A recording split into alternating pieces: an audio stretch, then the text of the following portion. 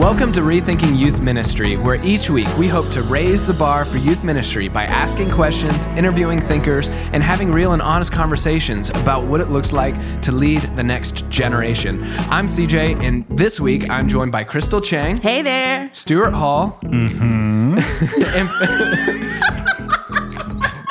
That was great. And for the first time, Sam Collier. Yo, yo, yo. Oh man, we got a little competition for the most interesting. Well, Stuart won. He won.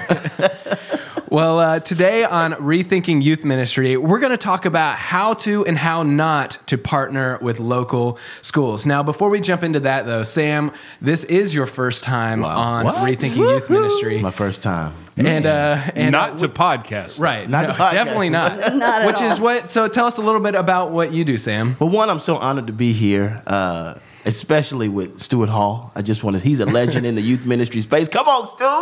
Sorry, every time I do it. And Crystal Chang and UCJ, such a fan of the XP3 brand. I'm the director of city strategy here at Orange. I also have a podcast of my own called A Greater Story with Sam Collier. Nationally syndicated. Yeah. It is. It took me 5 years to get that one done. That's amazing. It took a long time. Amazing. We try to interview Christian, I guess, celebrities, if you will, or tastemakers or influencers that are living in a greater story in hopes that as people listen in, it will help them connect to their greater story. Awesome. And so we also have a nonprofit that I kind of did first before ministry, which is interesting. In the public schools, it was kind of my introduction to ministry in a really weird way, which I think we'll talk more about today. And I'm just excited to be here. Yeah, well, let's dive into it just a little bit. And that is one of the reasons why when we were thinking about this episode, we wanted to hear what you had to say about it, because you do have a background of working in churches and working in public school systems. And so tell me about what you've done in the public schools before we jump into really what this episode's all about. Man, sure. I maybe about 6 or 7 years ago, maybe 8 years ago, I was in a really dark space where, and this is, I think, so interesting that we're talking about this on this podcast, because I was going to church, but I felt like what I was learning wasn't helping me in my life. And so church really wasn't making sense to me. I'm like, okay, I hear you, Pastor, but I'm sowing my seeds and I'm still broke. The whole thing. The scriptures are not really making sense. God, I feel like you've given me some dreams, and if we can be a little bit more honest, I'm being celibate. I'm doing all of the things that you would say you're supposed to do to live a great Christian life. But I felt like I kept running into a brick wall. And I remember one night, it was maybe 2 a.m. at my mom's house. I just said to God for the first time, I feel like I'm losing. And it was really weird because I'd never said anything like that. And so this idea of losing and winning and all this, and anyway, God just I felt like he talked to me that day and said, well, if you can lose, then you can win. And that's when the scripture started coming alive. John 10:10, the thief comes to steal, kill, and destroy. All the other stuff. Yeah. Regardless, I went through a process of understanding the scriptures at a higher level, looking at the scriptures through a new lens, as opposed to the theology that I was familiar with. And I just went on a journey of trying to help everyone understand how to win in life, because I realized if I'm in this space where I feel like I'm losing, there's probably a ton of people that feel like they're losing. And really, I was trying to figure out, what's the quickest way to get to people? And I said, well, I got to go to the schools. Yeah. But I kind of had that church and state separation issue. And so I said, how can I make the message of Jesus mainstream, the John 10:10 piece? And so that's when the nonprofit No Losing was born. The idea that life's a game, and if it is, you can win. You don't have to lose, but you win by changing your mindset. Long story short, we ended up teaming up with Bernice King. And in about a year, we reached 80,000 kids in the inner city with the program. And our hope was just to make SMART cool. We were trying to figure out, what a win was for a school, for the school system, for a principal, and what was the win for, for a young child or for a student. And we tried to marry all of that together, and that's how it came out. Well, it sounds like now he's rich. Yeah. That nonprofit life is really no profit thing. Yeah, really, I mean, a ton of money on the inner city. I hear. Just kidding. I hear those local they didn't schools. have much money. I hear I spent more than I made. That was a joke, people. I hear the local schools are known for how much money they have. Exactly. Right. Especially where he was working. Right, right. Well, but that is amazing, and it sounds like you navigated some of the church and state ministry versus public school systems that line well, and I would love to get into that. But before we dive into that, we also have Crystal, who worked in the public school systems. We have Stuart, who is a student pastor and is a coach, right? Yeah, I'm a volunteer varsity high school girls basketball coach. I coach girls because they will do what you tell them to do. I can't believe a varsity coach is a volunteer position. That's amazing. That's a lot of games and a lot of practices. Well, we can talk about that in a minute. But we have, I think, the best people around the table to tackle this topic. So let's just go ahead and jump in. So we're talking about how to and how not to partner with local schools. And I guess my first question is, partnering with local schools, is that even possible? Because I think a lot of times we sit in our churches and think, well, public schools are off limits. And, it's almost like a closed country a little bit. It feels like it's out there, and that's not my territory. So is it even possible, maybe the right place to start? Well, I think it's becoming less and less possible.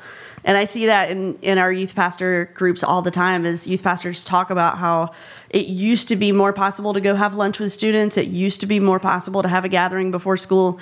And now schools are sort of kind of locking those opportunities down. And I have to be honest, as an educator, I'm torn.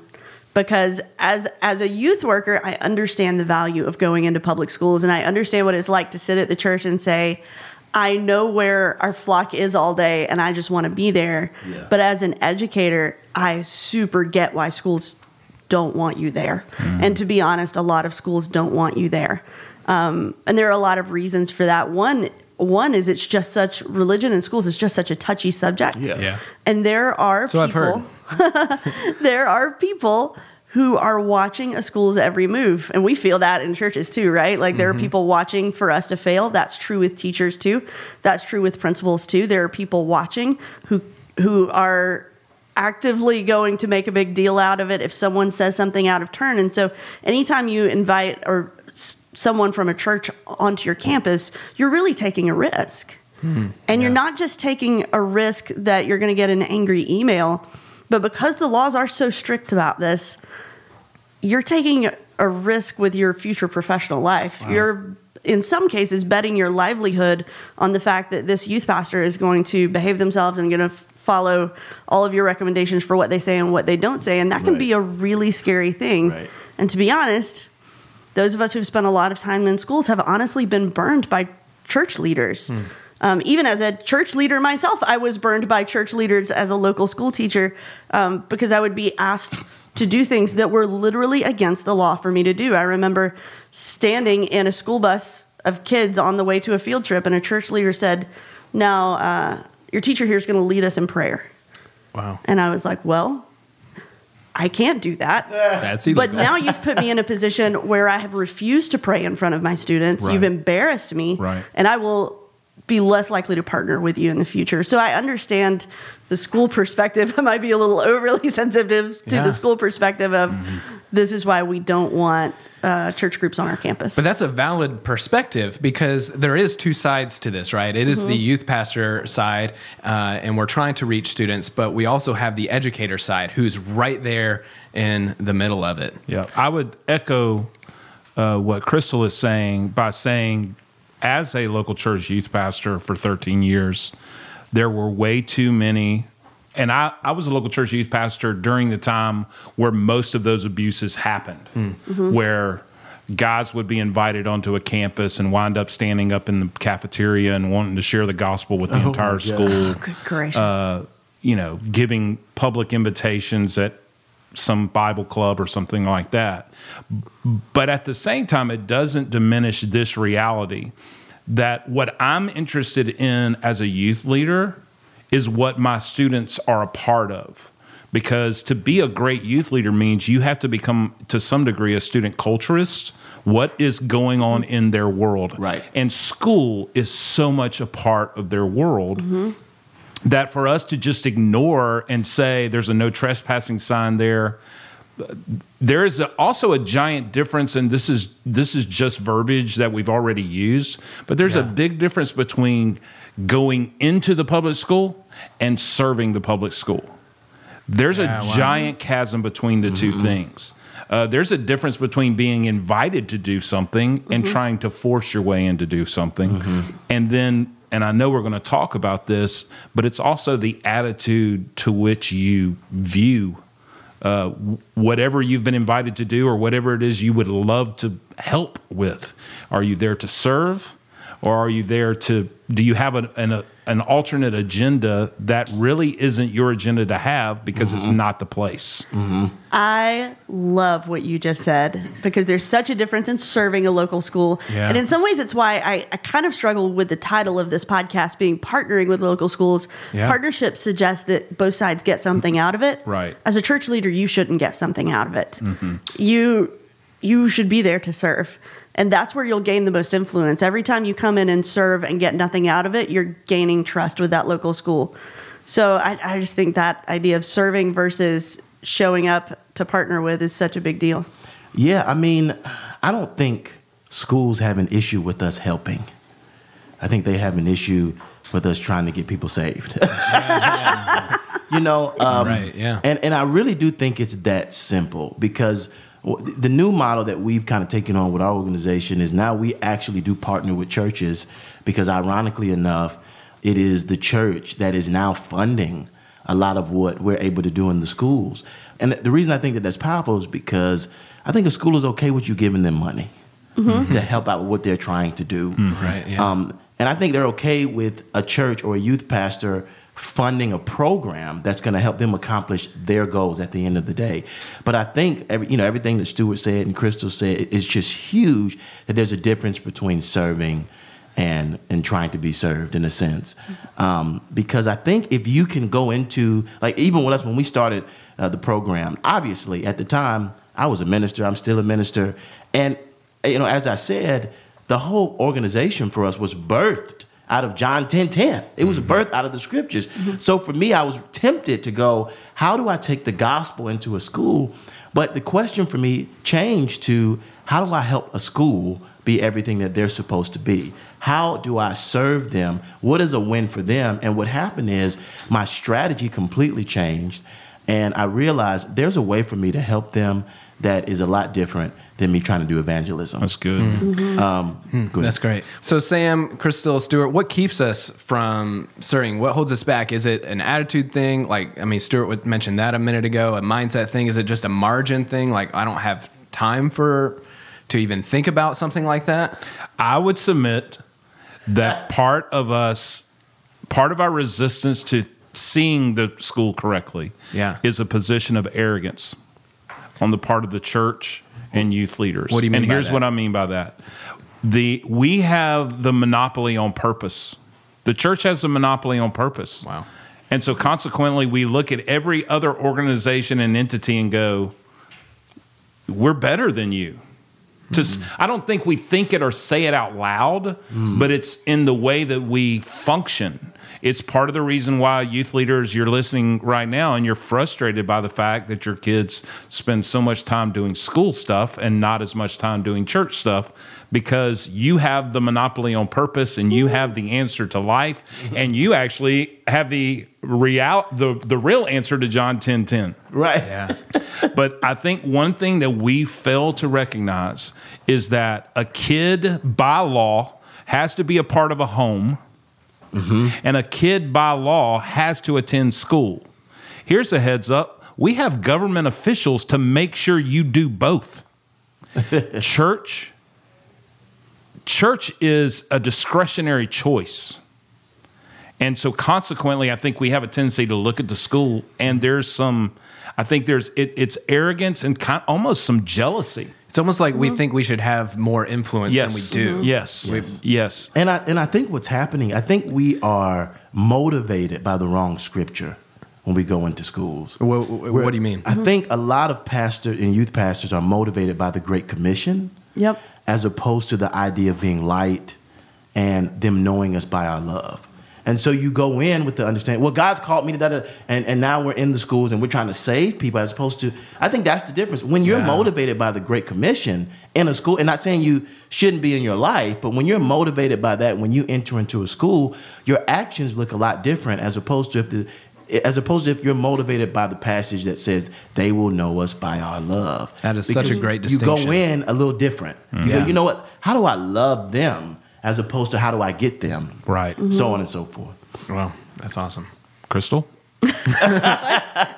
I'm in both, and I don't know which one of those comments to respond to. Because they were you so are good. the educator here, Crystal. So what is your reaction to what Stuart and Sam hear, this perspective? And in many ways, I think you're the plumb line because we can have a whole lot of theories, but you've been lived in in the both. school. Sure. Well, I've lived in both. And what's funny is I'm thinking back to all the conversations when I was both volunteering at a local church and being in a public school. And I would sit in the teacher workroom and listen to the teachers talk about church leaders.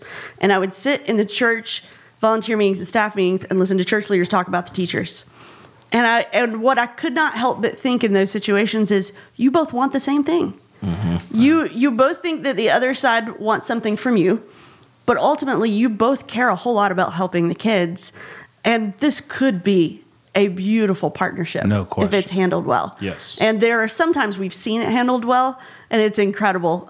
But it's the times where it goes off course that somebody ruins it for everybody. Mm-hmm. And that's why I think as church leaders, we have such, and I used to say this to the church where I served all the time, we have such a responsibility because the way that we behave when we go, if we're invited into a local school, we should honor that invitation because the way we behave will set up what the school does in the future for other churches. And we'll either pave the way for them to be invited in, or we will basically lay the bricks in the blockade for them to be kept out. That's good. And so we just need to be incredibly careful with those. But it doesn't mean we've never seen it done well, right?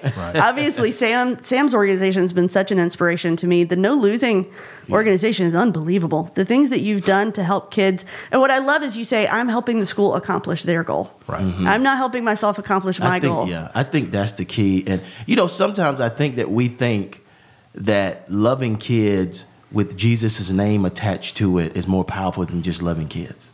Right. It's like if I have to say Jesus for the love to mean something. And it's like, no. Love is love.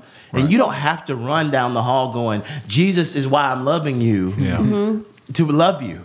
Right. And so I think for us, that was us. I mean, because for me, whether they came to church or whether they didn't come to church, at the end of the day, their future is still depending upon how well they do in school and how well they do. They're the same kids that's going home without any food, whether they come to my church or not. Right. And so am I going to try to get them to come to my church before I decide to help them get some food or before I try to help them succeed in life? I think Jesus would do it the opposite way. Mm-hmm. And kids aren't stupid. There's nobody else showing up to do the things that your organization is doing. And I think when a kid looks back on that in the course of their life when they're older, or if for a high school student, when they look at it right now, they say, why is that person doing that? Yeah, and they can get to those conclusions if something is motivating them outside just being a good person without us standing on the tables in the cafeteria and declaring the gospel. It really is a great litmus test for who you are as a leader. Mm-hmm. That if there is this thing in you that feels like I'm too busy, I have too many important things to go serve the influencers of your kid, of your students, then maybe you're too busy. Mm-hmm. Maybe you need to pump the brakes a little bit on what you're doing programmatically and figure out a way that you can go to your local school and go, what can I do to help? How can I serve you? And if there's something in you that's like, I just don't have that much, I just don't have that much time, maybe that's the check that we need to fill. Because the thing that Crystal hasn't mentioned is that teachers, educators, faculty, administrators, coaches, they are in an impossible, if you think about it, many of them, they're just in an impossible situation because you have to be part educator, part counselor, part surrogate parent. Right. I mean, and now we're even talking about arming them. So that's a whole nother subject. You work an incredible number of hours. Nobody signs up because of the money you get from doing that. Part of the reason I started volunteering as a coach I think people have a tendency to think that coaches make astronomical amounts of money. Do you know what the they average don't. stipend How much of a does your volunteer coaching role pay, mine? Stuart? I get a T-shirt. But people in the education system, an assistant coach averages anywhere from $1,000 to $5,000 a year. Wow. To coach a sport. If it's helpful, I was a cheerleading coach. We had 33 games in our season, 4 practices a week over the course of like 10 weeks. So, I mean, when you add up the hours of that, it was unbelievable on top of the hours spent with kids and parents outside of that and travel. I made $1,300 a year. That's like 17 cents an hour, Crystal. Good for you. It was around 32 cents an hour. Don't think I didn't do the math. That's amazing. Right. Well, did I cut you off, Crystal? Or Well, I mean, the whole point of that just wasn't to complain about the pay, but to say that there are people just like you in ministry who absolutely love kids, who are willing to do it for little pay, which often in ministry we're doing the same thing, and who wouldn't mind having the support and encouragement of someone else who's a lot like them without any strings attached. That's so good. So I'm picking up on something that, what Sam was talking about with no losing is you went in and served what the local school's mission was and kind of aligned with that. And then it was going back to what Crystal was just saying, and Stuart, you said we need to go in and serve the influencers. Now, there's a difference, is there not, between serving the influencers and a lot of times what we think about serving the kids. And, I'm going to go and I'm going to love on the kids. So what's that difference? Who should we really be focusing on in those school systems? Yeah, I don't have a right to go and serve students in a school. I haven't been invited to do that. What I've been invited to do is to serve the coach who invited me in. That's so good. Mm-hmm. So consequently, what I want to do is whatever our coach needs me to do to help him be successful at what he does. Mm-hmm. And Crystal nailed it. I think we have this mentality. These people love teenagers. Yeah. I mean, if Crystal didn't love teenagers, she would have quit being a cheerleading sponsor. I promise you that's true. So consequently, what can I do? I may have some bandwidth that I can give to in my particular instance, it's, girls varsity basketball. So what can I do to help him? So you can ask him, I'm constantly going, what can I do to take something off your plate so that you can do what you do really, really well? And sometimes it's so little to make a huge impact. I mean, I remember thinking, what would it be like to be able to go out to lunch? Because that's not a thing that you're allowed to do when you're a teacher. Going out to lunch isn't a thing, and no one really brings lunch in, like it's cafeteria.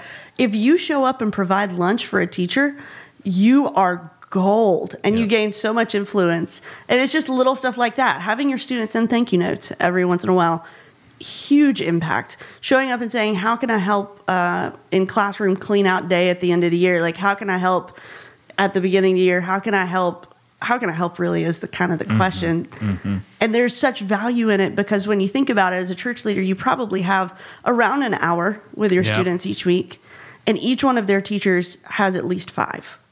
And so they have 5 times the opportunity to say often the same thing that you're saying.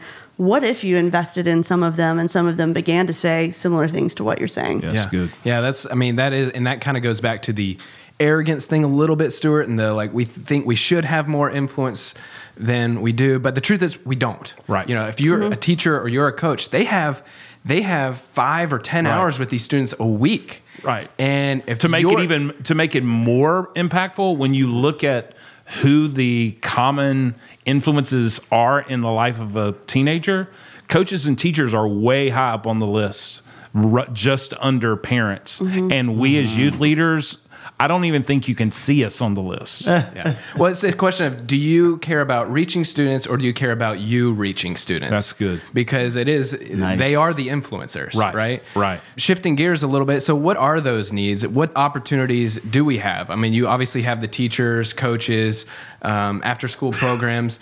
And Sam, you might even be able to speak into this based on your work and no losing. What did that partnership look like? How did you help them meet needs? Yeah, I think to Crystal and Stuart's point, and I'm going backwards, but going backwards to come forward. Yeah, I think we forget sometimes that the school teachers and the coaches and the leaders are the gatekeepers. Mm-hmm. They're the gatekeepers. Yeah. They decide what comes in and what comes out. And so I think sometimes, to your point or to your question, we forget that they are the gatekeepers because we just want to help the kids. But we would help the kids more if we understood that they were the gatekeepers and tried to help them with their goals. I'm kind of repeating it, but I say all that to say, if we can walk in going, give me your top 10 goals. What are your top 10 problems? Because if you become an answer to a problem, your influence in that school goes way higher than you just being a youth pastor trying to help out, trying to just be seen or to have your T-shirt on to reach kids. If you come in and you're constantly the person solving the problems that the school is facing, then you essentially move from being a youth leader to being a community organizer and to a beacon of light and hope in that community. And that's when I do like the public school breakouts, that's what I say. I'm like, hey, as a youth leader, you should move. Your title should change from being just a regular youth pastor to somebody that's a beacon of hope in the community. That's good. And I think sometimes we limit our ability to influence because we just look at ourselves as, well, I'm just a youth pastor. No. You have an opportunity to change a city if you become an answer to a problem. That's it. So become a solution to an issue. Yes. And that's our claim to fame. Right. That's every school program that I've seen that's national. That's their claim to fame. Isn't this fair too that the issues are varied? Like in Sam's case, Sam is attacking education. Academic excellence. Being smart, become cool. Yeah. I mean, it could be to that extreme all the way to they need a place to have their ring ceremony for a state championship. Yes. I mean, it's that simple, and you've got a millions of dollars facility that just sits there empty most of the week. I mean, it's those kind of so true. Those kind Schools of ways. Schools need event spaces without bleachers. Yes, and we have that. Sound systems, video projection, and someone who can run them. Yes, I mean, and those are easy things that we can do without us feeling like I'm going to have to spend every waking hour at the school. Money, I think they need money. And I say that loosely, depending on what kind of church you are.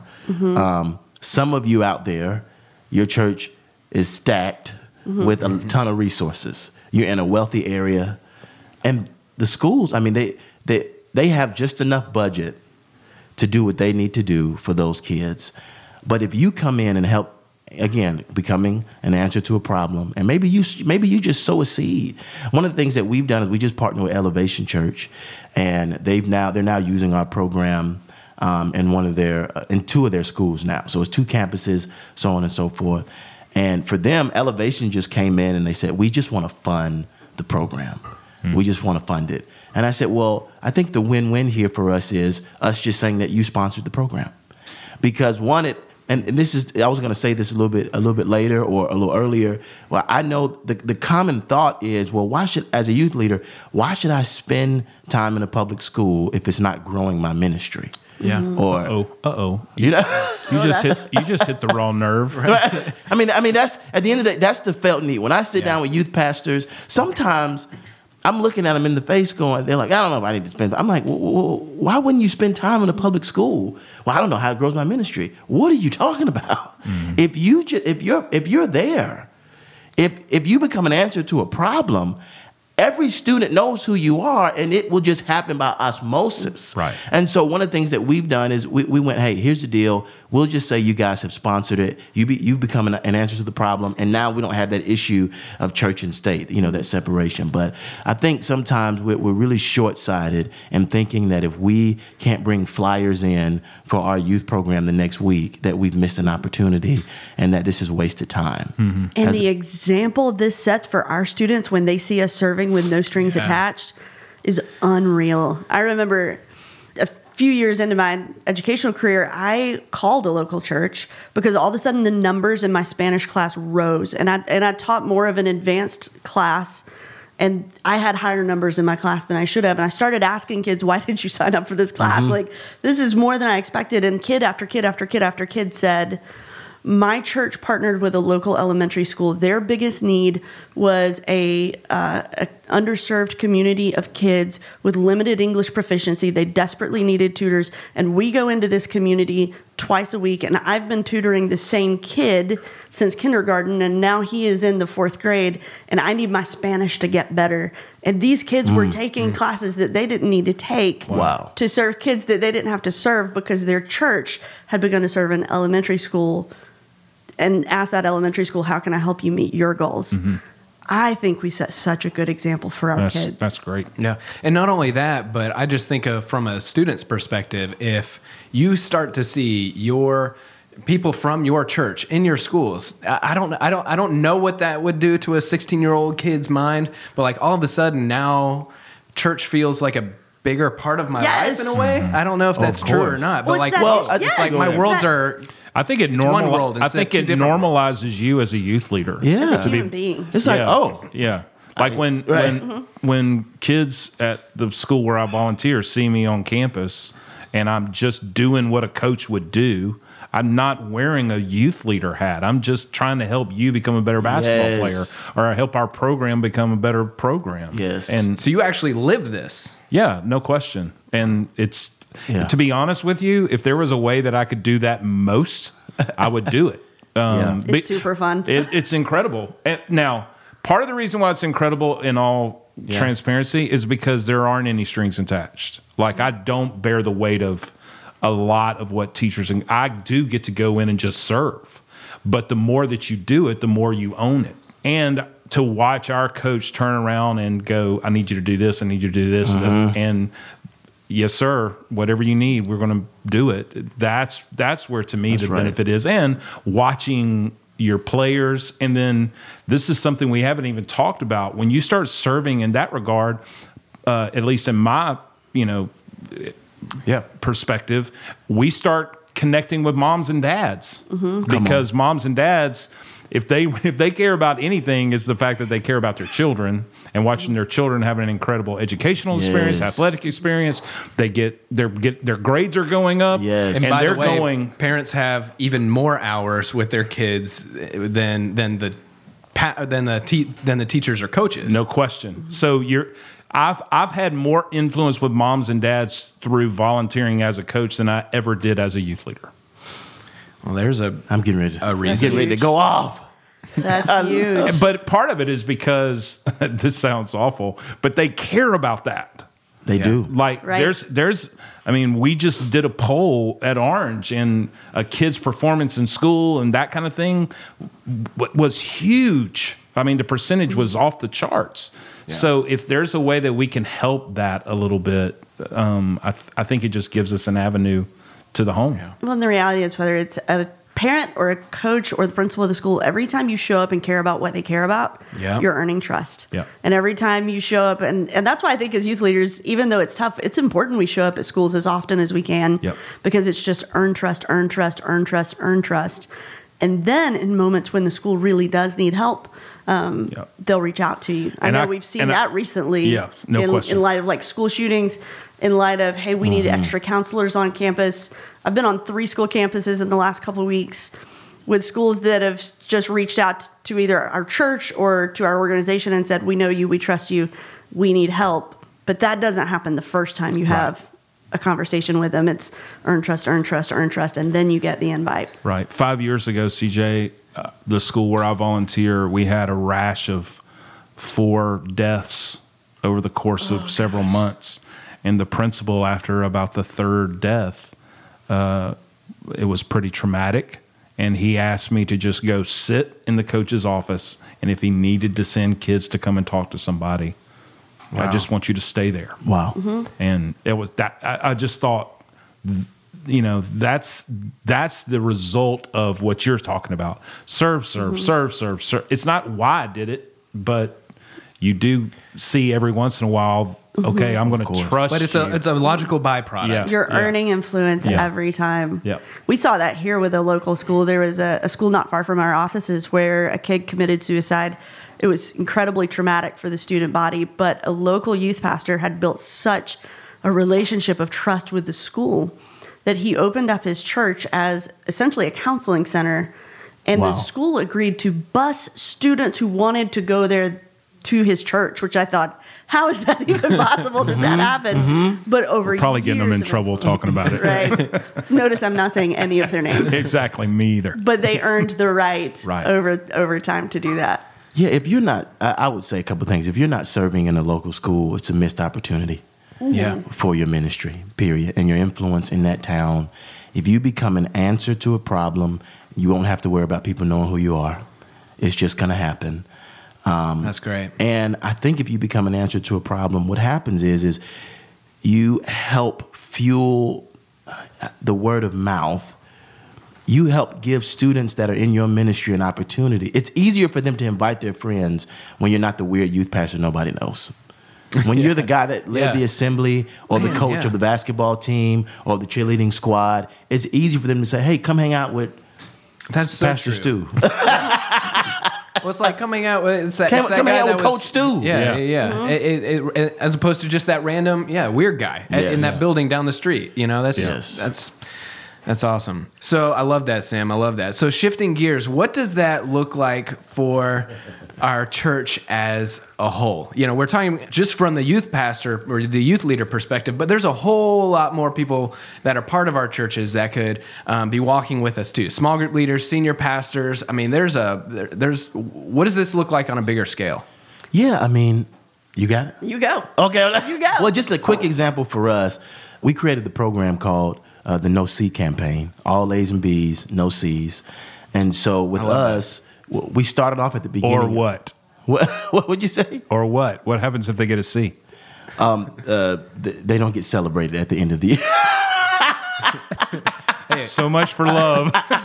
Well, for But us, his celebrations came with like Xboxes yeah. and Jordans. Well, so for us, Oh, the that's nice. idea was so C's here's get the degrees, concept but for not us was Xboxes. this. It's the inner city. Right. They're coming through really hard Right. moments. And so the best lesson that we want to teach them is that average is not good enough. That's good. For you to get out of your Right. for you to get out of where you are. So we want now we do still celebrate them in a sense, but I wanted to give them the lesson very early that hey, if you don't give it everything you have, Right. you stay where you are. Right. That's good. You can't afford to be average Right. to be successful. Good enough isn't good enough. It's not good enough. Yeah. And so we wanted to get them to try harder because we had folks that were getting D's and C's that were excited. You know, I passed. Like, no, they passed you. I mean, just they were excited. I got a D.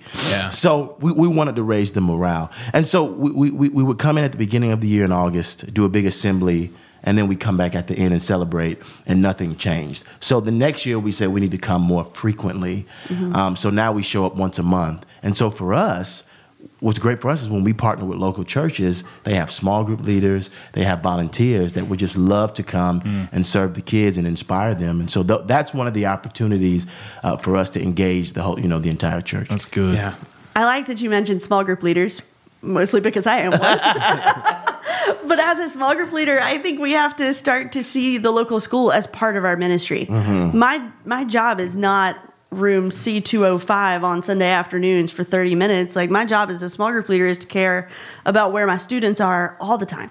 And so that may mean that I can't necessarily go have lunch with them every day, which would be great, but I can't. But I can show up with a box of donuts in the parking lot in the morning, and nobody turns you away with a box of donuts. I can show up Friday night at a football game and not just show up and look bored and stare at my phone, but show up decked out in full-on school gear, be the biggest fan, just showing that I'm invested in where they spend every day of their life buys influence every single time. Yeah. Y'all, I have sat through some track meets. You know how long a track meet is? No, it's forever. It is forever. Right. 6 hours to see a kid run for 3.5 The long minutes. jump. Right. Now, But now the triple I think long that's jump? probably why I haven't seen one. Yeah. no, it's rough, but you do get to have all these conversations with the coaches, all these conversations with the parents. You learn a lot about a parent. Right. in a 6 number of hours in hours? the bleachers. Yeah. Yeah. Yeah, worth it though. You do that a few times a year and you get buy-in from parents you may not have met in your church Yeah. parking lot. Yeah. CJ, I would also encourage the youth leaders that are listening, and maybe even to begin to present some things to your entire staff, especially your programming department. I know that our local church, one of the schools that is a primary feeder school into our youth ministry, won the football state championship this year. They celebrated that. They have had the drum lines from different schools come and do an opener Yeah. I would submit that your local school's theater department would love to have the opportunity to have their kids perform a number as an opener that may go along with a series, because Oh, that'd be huge. yeah, and I don't know if you've been to the local high school theater, but some of it is unbelievable. So you have all these opportunities and part of the reason why you should do that is because you have principals, administrators, faculty, teachers, and coaches that attend your church. Yes. And they're sitting there, and for you to acknowledge, we recognize the work that you're doing, and look how incredible this is. Yeah. I think it just endears you powerful. to your community. Yeah. I love Can I that. give one practical way that I think churches have such an opportunity to partner with schools and we don't do it often? I think one thing local schools would love to offer and they don't have really the time or the resources to do it is parenting classes. And as churches, if that's just something that we can offer and allow the schools to say, hey, there's a class at this local church for 9th grade parents, that would be such a service, not only to the school who doesn't have an answer for that always, but to the community. And there are so many resources where we can do that. I mean, we can bring in local counselors to do that. But there's also a ton of resources at itsjustaphase.org, which was part of the Phase project that we worked on here in Orange, where you could put on a parenting class with very little effort from the church and have huge impact on the community. And the school would see that as a win for sure. That's awesome. What I'm hearing is that I think when sometimes we hear the phrase, we need to partner with schools, it's like, I need to go share Jesus with kids in the public school system. And it's so much not even bigger than that, but different. Yes. It's the teachers and it's the faculty and it's the coaches. As youth leaders and as small group leaders, we need to be serving those people. It's a complete mental shift. Yep. Because even when you say, if you're talking to your small group leaders, like, hey, we need to reach out to the local schools. I'm a small group leader too, Crystal, and I hear I need to go eat at a lunch table with a 15-year-old kid. And that's just Which is weird. Which is Right. not the case. Right. It is really just, hey, we need to realize that as small group leaders and as youth leaders, we have less influence than we think. And what we need to do is serve those who have more influence than we want to give them credit. That's good. And we have a responsibility to bring light Yeah. to our city. And I think that if we have that motivation, it'll help us show up Yeah. in any way that we can. I love that. Well, as we wrap up here, this is a big conversation, and I feel like we put a big responsibility on youth pastors' shoulders and youth leaders' shoulders, and that can feel heavy.